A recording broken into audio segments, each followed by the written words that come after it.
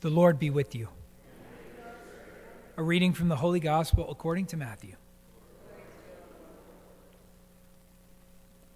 On that day, Jesus went out of the house and sat down by the sea. Such large crowds gathered around him that he got into a boat and sat down. And the whole crowd stood along the shore.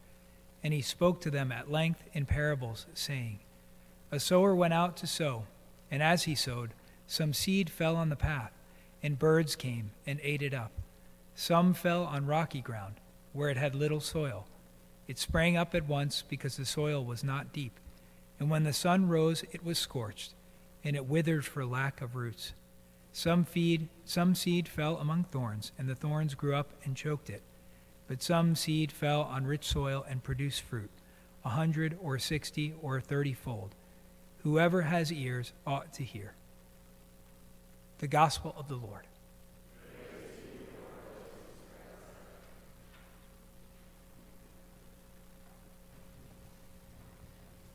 In our first reading today, one of the things that's so amazing and important about that reading is that prefigurement of the Lord in the Eucharist that we have.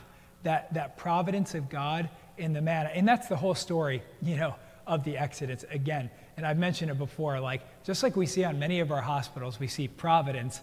We always have to remind ourselves that that's the Lord providing for us.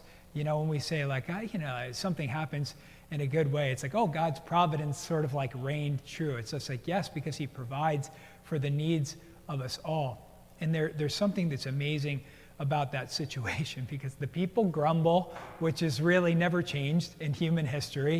We kind of grumble and complain. And then, but God hears the complaint and the grumbling of the people. And he seeks to try to satisfy them, to fill them up, to provide for them.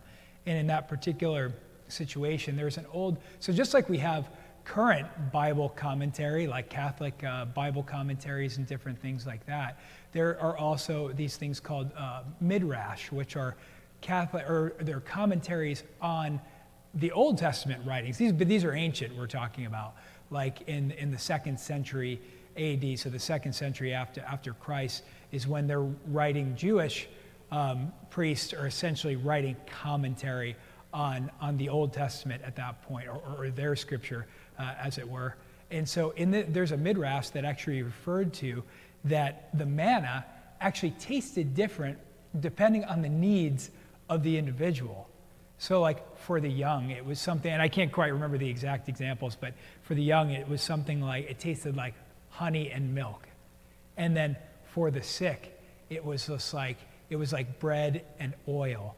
And then for those who were old and infirm, it was like honey and vinegar and bread. It was some unusual mixture. But the point being that even down to the individual, or what they would need at their stage in life, it even provided for them in a specific way. It tasted literally different and filled them up and had a different type of sustenance for whatever that individual really need, which even goes to show you just the specificity of God's providence in our lives.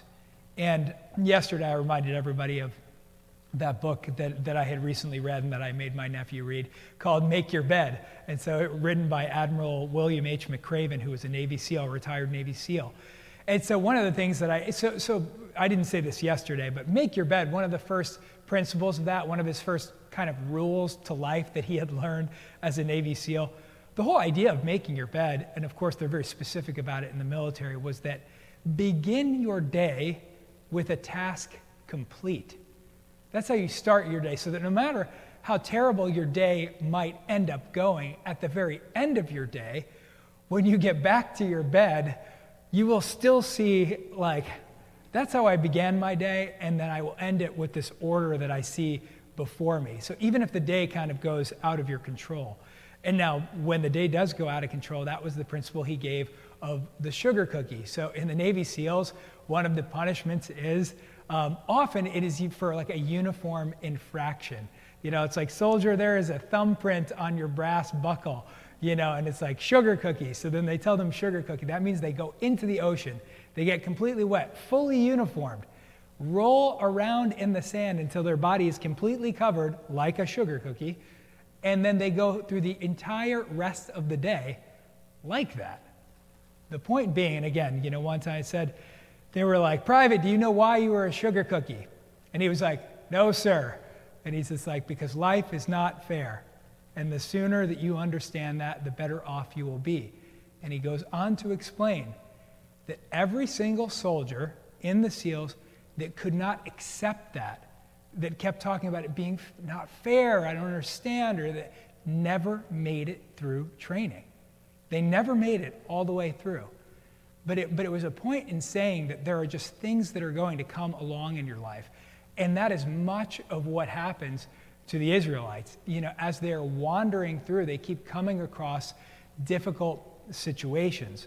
But it's, what is our response to the difficult situation?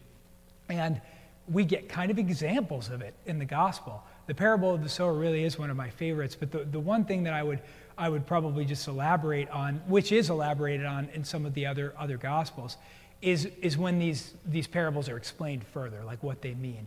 And so one of the most important ones, I think, is that the seed sown amongst thorns. Because I think that's the most relevant to a lot of us here in the world, is that is seed sown among thorns, and then like the riches of the world, materialism, things that surround us, other things vying for our attention, choke off the plant and kill it. I think in our modern day, that's the most likely thing that we often run across. Of course, all of the other things happen as well. But I see this as one of the greatest dangers in a world where we're so well provided for. We generally do not wander through the desert knowing where our next meal is coming from like the Israelites did. And then the providence of God was so important. Now, there can be like an illusion that we provide for ourselves in every way that we can. And so the worry or the lure of riches, or why it said that it's hard for the rich man to go to heaven, is because it gives the false sense of security that you can do everything yourself. I've always had everything I've needed. I've always been able to provide for myself, for my children, for my family. I've been able to get anything that I want. Why would I possibly need God in that scenario? That's why it can be difficult. It doesn't mean that the rich man can't get to heaven, but it means that he's got to have his priorities straight and understand that God's providence still reigns supreme in their life. And then it becomes even more important for that person in that state to be able to give of their excess, what they have, so that the church can kind of move forward and flourish as well.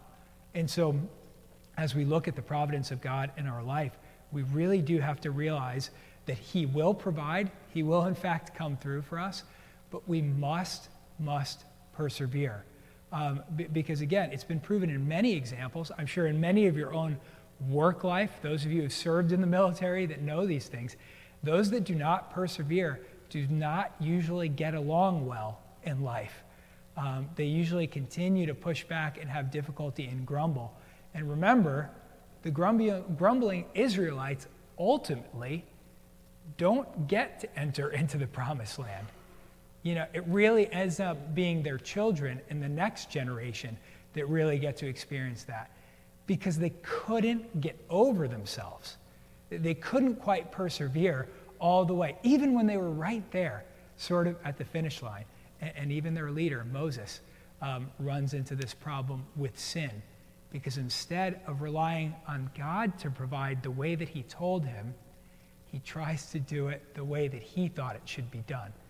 And again, it says, and Moses was not able to enter into the promised land. So these are great lessons for us all. God bless you all today.